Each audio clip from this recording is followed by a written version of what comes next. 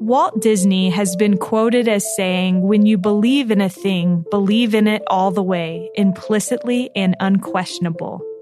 I don't know about you, but that sounds a lot like being all in to me. Brigham Taylor has worked for the company Walt Disney created for 20 years. He has been involved with the production of some of Disney's biggest films in the last 2 decades, including Remember the Titans, Miracle, and Pirates of the Caribbean. Most recently, he produced several live-action retellings of classics like The Jungle Book, Christopher Robin, and Lady and the Tramp. This is All In, an LDS Living podcast where we ask the question, what does it really mean to be all in the gospel of Jesus Christ? I'm Morgan Jones, and I am so honored to have Brigham Taylor here with me today. Brigham, welcome.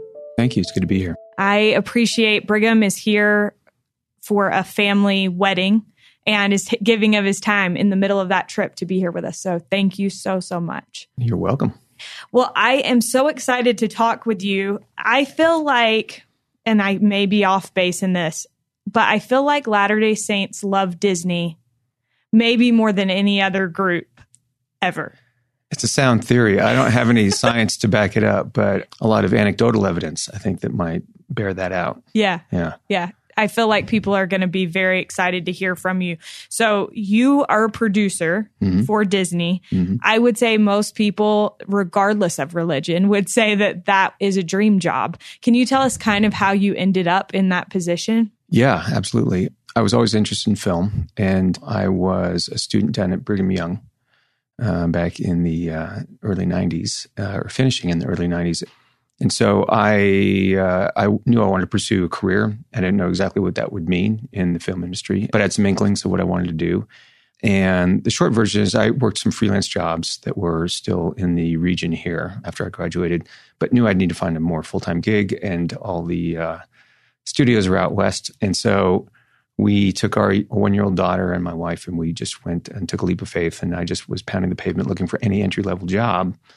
I had one point of contact in Disney, and he was helpful in getting me an interview. And that led to a position as an assistant to an executive, which is administrative. You're covering phones, you're doing odd jobs, whatever it took. Yeah.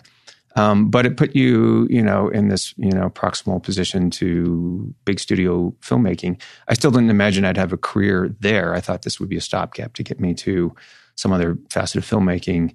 But opportunities kept arising inside Disney, and I really liked it there. I was always a huge fan of the company. I was, like most kids, was deeply impacted by the movies growing up, various movies, and was also really impacted by the renaissance of Disney animation, which came later for me when I was in college, 89 and beyond. So it was exciting. It was exciting for me to be there, and it seemed like a good opportunity every time I was asked to do something more. And before I knew it, I was there for 20 years. And that's when the opportunity came. I worked my way up to an executive position, which you are responsible to find and develop material to make movies and to help oversee those. And that was really fun and amazing and very instructive. But I'd always imagined myself eventually on the producing side, which is more boots on the ground, day to day on a given project. And so that happened almost 6 years ago, where they allowed me to sort of create a new deal and create a small production company. And it's been really, really gratifying. So cool. So for those of us that will only imagine what it's like to work for Disney, what is like the best part of working for Disney? For me, specifically at Disney, filmmaking in general has been a thrill for me. Working at Disney specifically, there is a real embracing of a sense of optimism thematically in the kind of material you work on, and also the encouragement to sort of reach out and do stuff that, for lack of a better word, lean into the magic of a given concept or idea. And that's a lot of fun because, that's originally, I think, what brought me to films at a young age was the way that you can convey stories and themes through fun and sometimes escapist material. And that's something that, movies are uniquely suited to do. And so they do that. They lean into that, and that's fun. Yeah. So tell us about this new production arm that they allowed you to develop. What exactly do you do within that?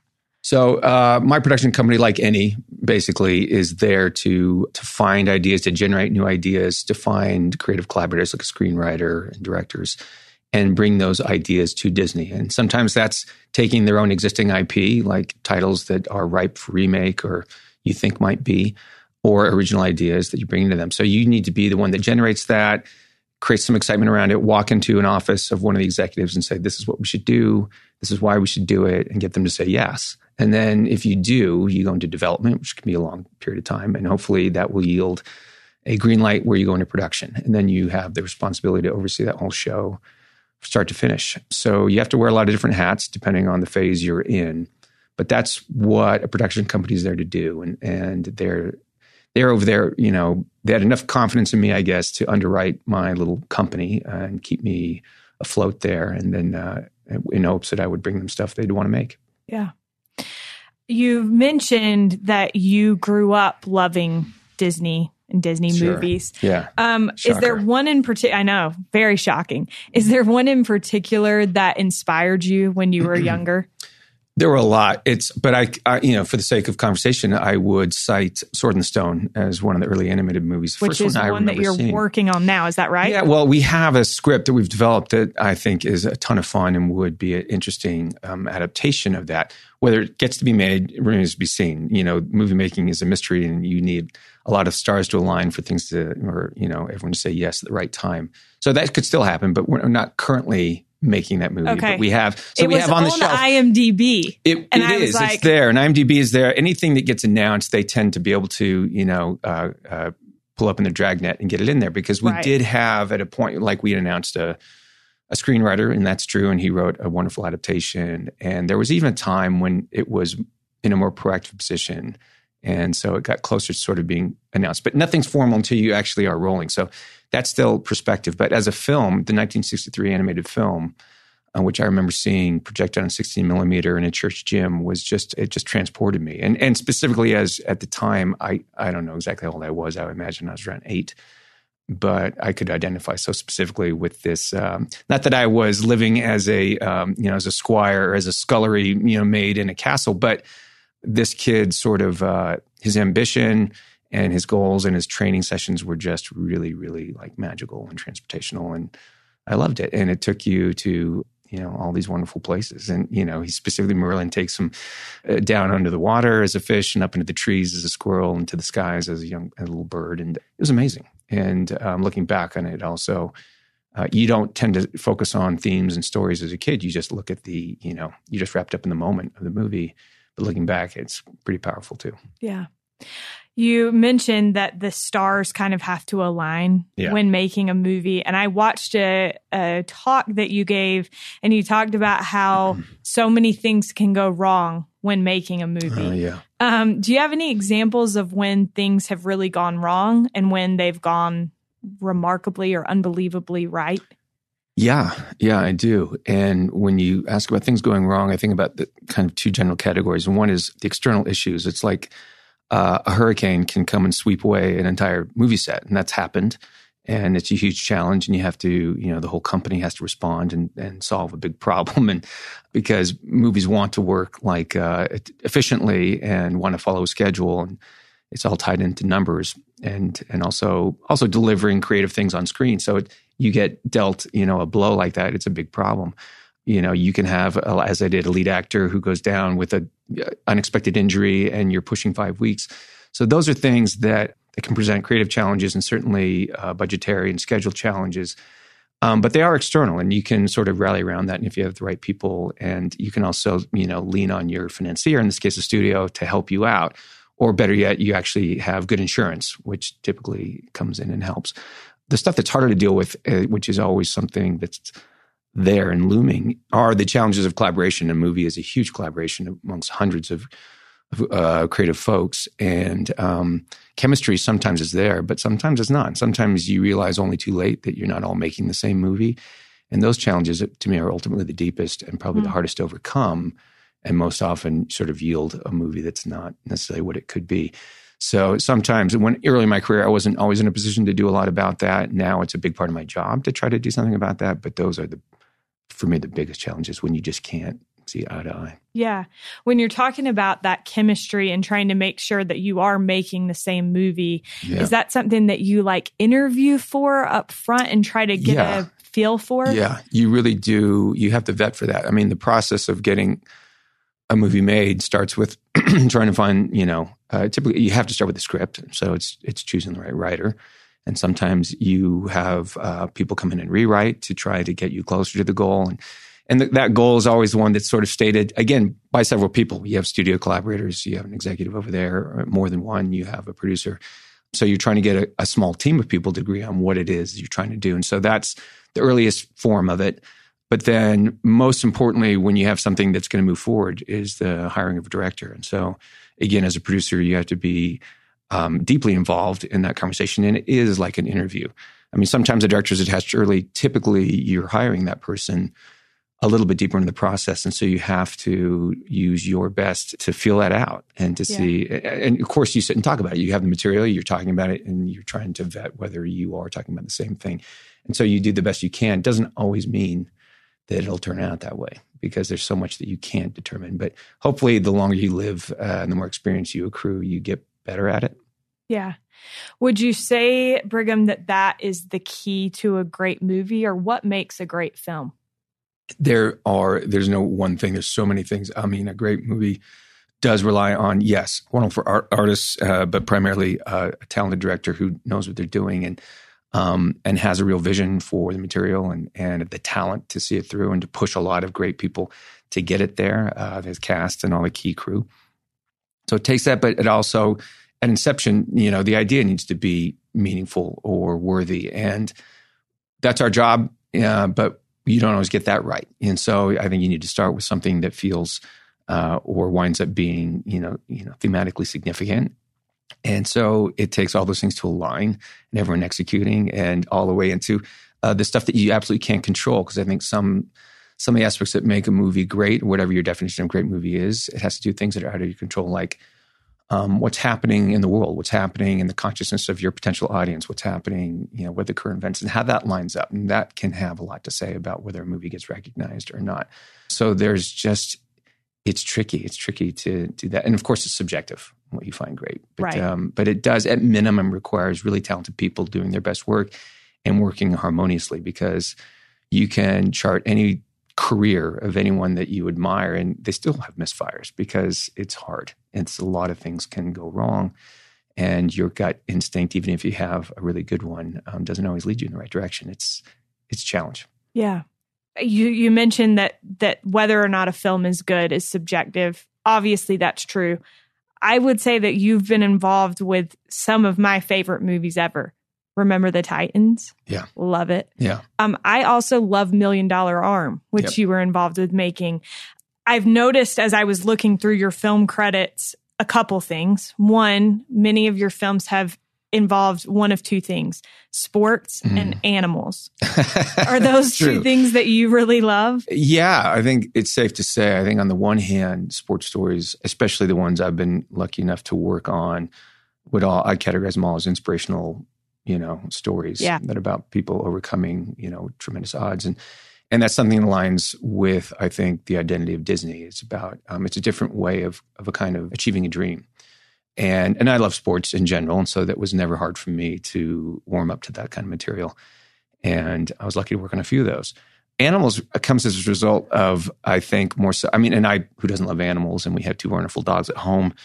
But I think that's more a function of there's this wonderful magical metaphor that you can get to, with something that is as high concept as a talking animal. And it allows this sort of fantastical to unfold, which is something movies can do and be a unique delivery system for a given idea or piece of entertainment. So to have a talking animal, whether it's something like Jungle Book or Lady and the Tramp or even stuffed animals like in Christopher Robin, I think that device, which goes back to, fairy tales, it's an interesting and fun metaphor to use. And Disney, I think as a company and Disney as a producer, he latched on that very early on. And so I'm sort of carrying on in that tradition. More so than me just saying, I must make talking animal movies. It's just, I think, a fun delivery system, to tell a fun story. Absolutely. And I don't know if now's the best time to bring up that I actually don't super love animals, but I love Jungle Book. Yeah. I thought that it was so poignant, and I agree. It created such an interesting delivery of human emotions that we feel in the form of those animals.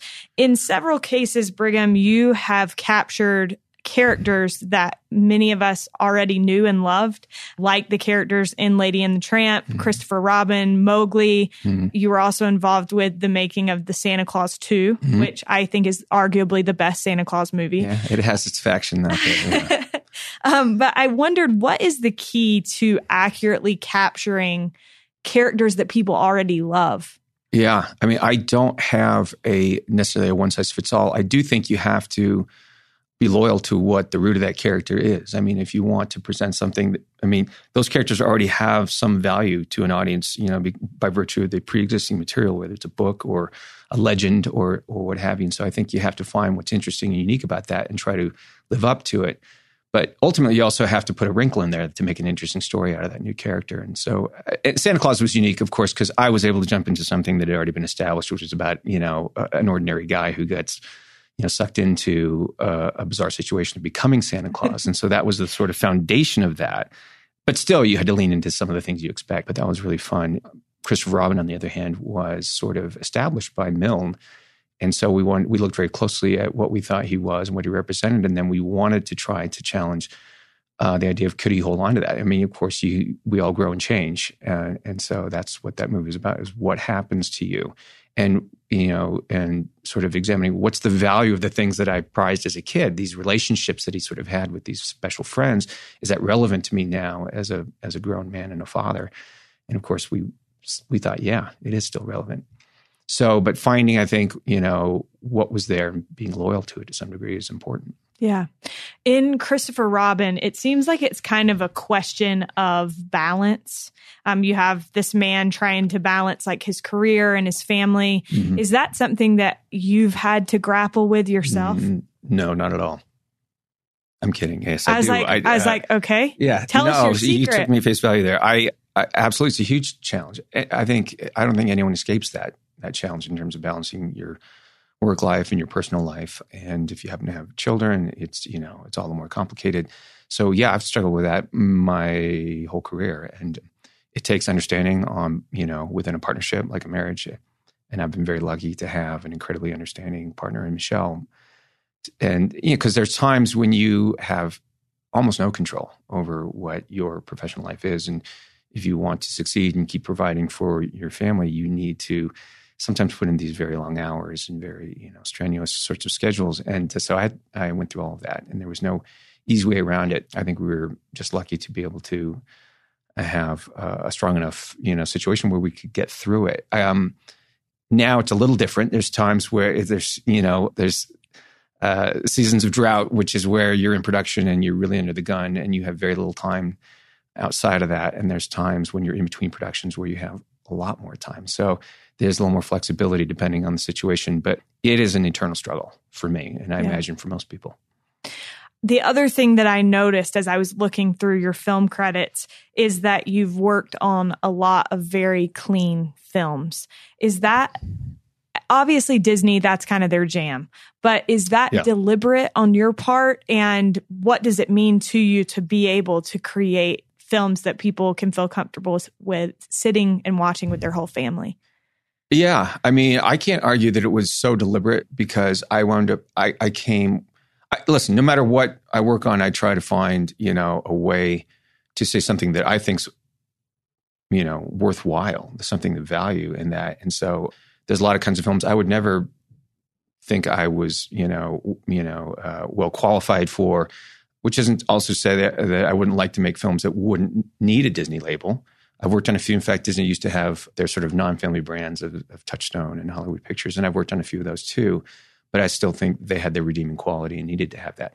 But it wound up being, I think, a really nice coincidence that I landed at Disney and was able to work there. And looking back on it now, I think one of the reasons I was kept around and was able to succeed to whatever degree was that I really leaned into it and I loved it, and I never had to feel like I was stooping to make a family film, because I love family films and I was raising a family and I felt like a kinship and responsibility there. So I think that to whatever degree I was able to succeed at Disney was because I valued, quote, family movies. So, and I still love that now. I've never really grown tired of that. Whether or not I move past those or not, we'll see. Time will tell. But it's been convenient because it hasn't forced me into any sort of fundamentally difficult situation where I had to say, is this work? Because you do have to worry about whatever it is you put out into the world, and it's a popular medium. The whole goal is to get a big audience and hopefully impact the audience in some way. And you never want to impact them in a way that would be in any fashion destructive or negative. And sometimes I don't think that means, erasing negative elements in film. Film has to have that. It's only in opposition, only in conflict, I think, does a film ever become interesting. So you got to represent that. You got to represent fear. You got to represent flaws. You got to represent all kinds of things. But it's tricky. You want to do that in a way that doesn't sort of hold that up in a positive light or fetishize it in a way that would encourage someone into any kind of bad behavior. That's my point of view anyway. Yeah. I think that's so cool to hear. I read a quote where you said, I remember coming up in the film group at Disney Studios and learning from our head of distribution at the time how much he loved the film goers out here, meaning in Utah. Yeah. You said our films always overperformed wildly in Utah. And I mentioned earlier that members of our church seem to love Disney. I think obviously the fact that the movies are clean plays a part in that. But are there any other factors that you think play into why that might be? Sure. I think they're all right there.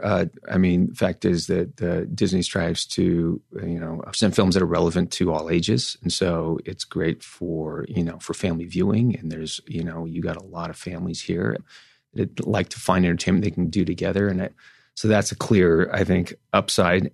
And I also think that there is, and Walt always had the notion of having fun and escapism in his mind.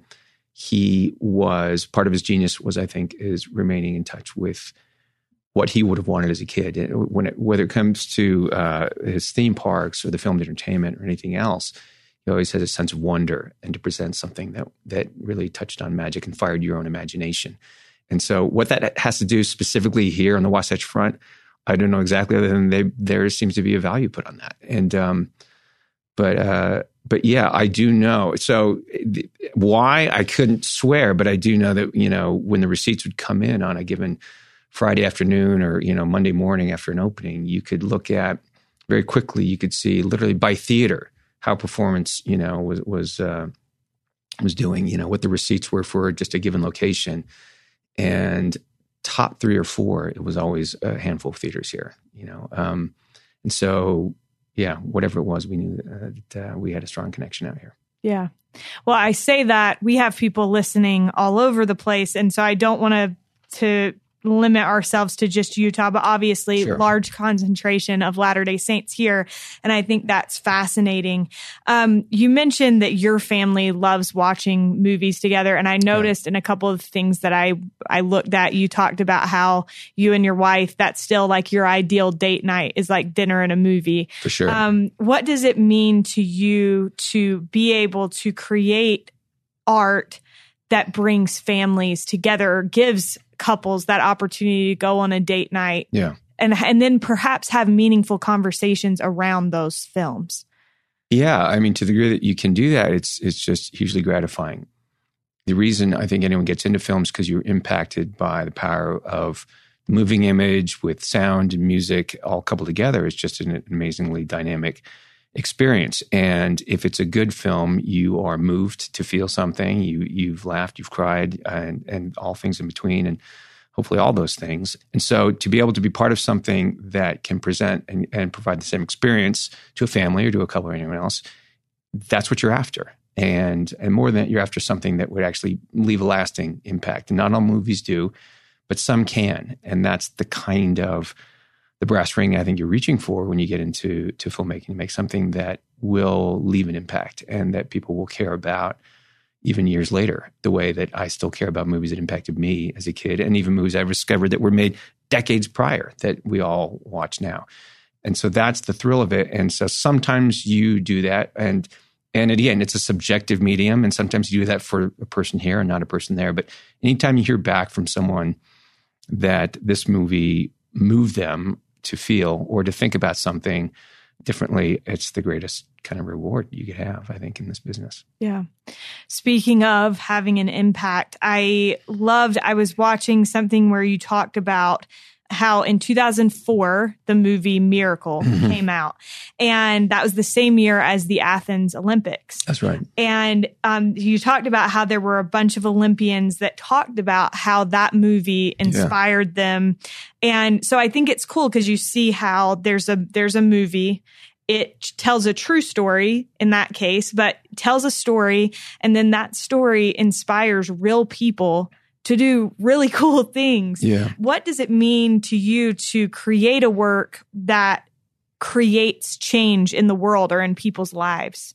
Yeah, I mean, like I just said, it is the most rewarding thing, and you keep your humility. I didn't make that movie, but I was privileged to be a real champion for it and to work with a lot of talented people to get it there. And I was so proud of the result of that movie because it delivered on the promise of the actual story. And that I'm old enough to remember watching the 1980 game in which they beat the Russians and then went on to win the gold medal in the next game.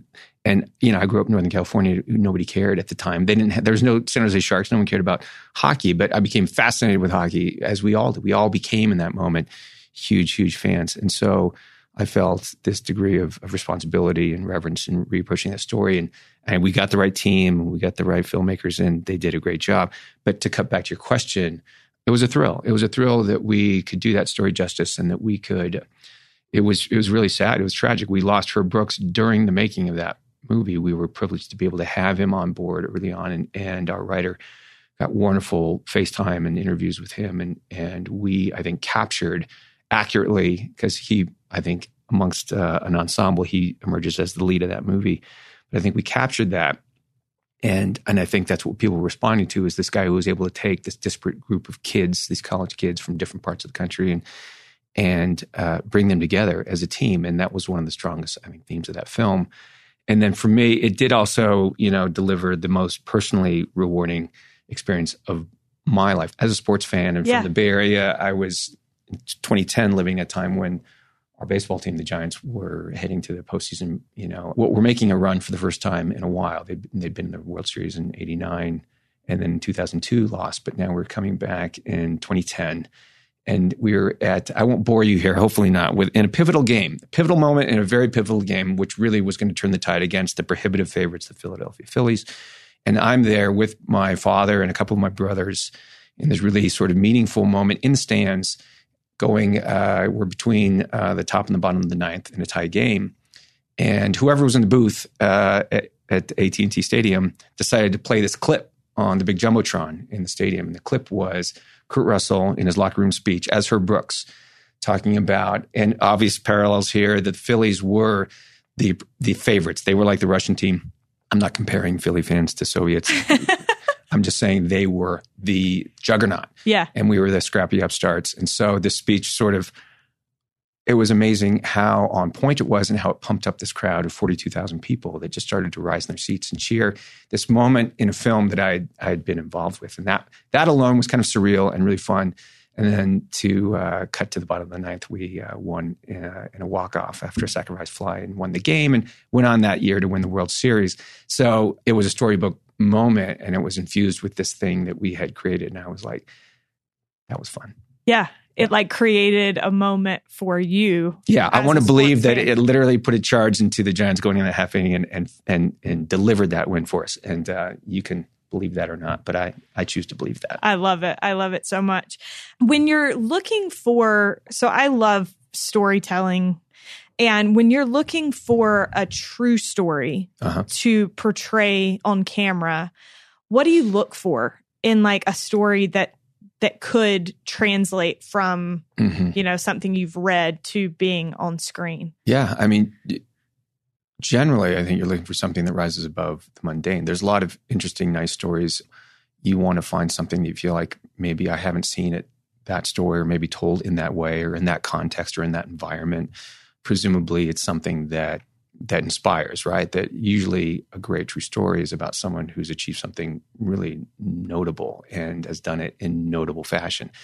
And so you can see, and in visual fashion, how this might look as a film and how you might be able to render it on screen. But more than anything, you're just looking for something that grips you, right? And you feel like, wow, that moves me. And I think that the retelling of that on screen could move a lot more people. But all these other factors do come into play because, any movie that gets made at any level takes a lot of buy-in. And so you're going to have to talk to a lot of people who are going to listen to this story and have to find a reason why it feels unique and different and special, because you have to try to convince a lot of people to come see it. Whether it's on screen now or whether it's even streaming on a service, it still has to cut through somehow. And that idea is all important. And then it's also important in terms of how it's, the execution of the film and how it's cast and all those other elements. But it has to rise above. And it's hard. It's always hard. Yeah. Brigham, how does your faith, I think it's funny, I should say this first, your name is like a very Latter-day Saint name. Yeah, do you get that a lot? Yeah, I do, amongst those who get it. Yeah. I Googled your name, Uh-huh. and it kept coming up with references to Brigham Young and John Taylor. So that'll happen. Yeah. But don't worry, your IMDb myself, is the top hit. So you don't need to worry about SEO or anything. Finally. But how has your faith influenced your work and what you do? Obviously, a job like this is very much a part of you, but I imagine your faith also a big part of your life. How do those two things mix? For me, it has a huge impact on the kinds of themes that I find valuable in terms of talking about what kind of characters and stories you want to go out and produce. And so I don't think I've been lucky to think only work on projects that I can really espouse, I think personally, that value the way we treat each other, the value the way and the consequences of how we behave. And so that's meaningful, and that's sort of at the core of a lot of that. And I think that it's also impacted me in ways that I recognize, maybe in other ways I don't, how I try to conduct my own professional life. And at this point, a big part of my job, especially when we're prepping or in production, is how you work with people. And I feel like I was given a foundation in terms of how to try to work constructively together. I've been in a lot of positions where you have to do that. You have to go into a situation with open ears and open eyes and an open heart, and with empathy towards everyone's situation, but also try to inspire those people to do their best through positive reinforcement. I've seen how it works either way, and I do believe that if you try to operate out of love and understanding, that you're going to get the best result. And it's not always easy, but that's been reinforced for me now over time, and I've seen the value of treating people that way. Yeah. Brigham, I appreciate that perspective, because even as you were talking and giving the first part of that answer, I thought, I'm sure then if that's the way that you feel about what you portray on camera, it bleeds into the way that you do your job, and the way that you treat people. Brigham, thank you so much for giving of your time and for sharing these insights. What does it mean to you to be all in the gospel of Jesus Christ? It's a wonderfully big and broad question, but for me, one answer is to basically to walk the walk. I there's an old saying, I don't know who said it, but I'd rather see a sermon than hear one any day. And I think that being all in is being committed. And so it's allowing your behavior to be affected by what you purport your beliefs to be.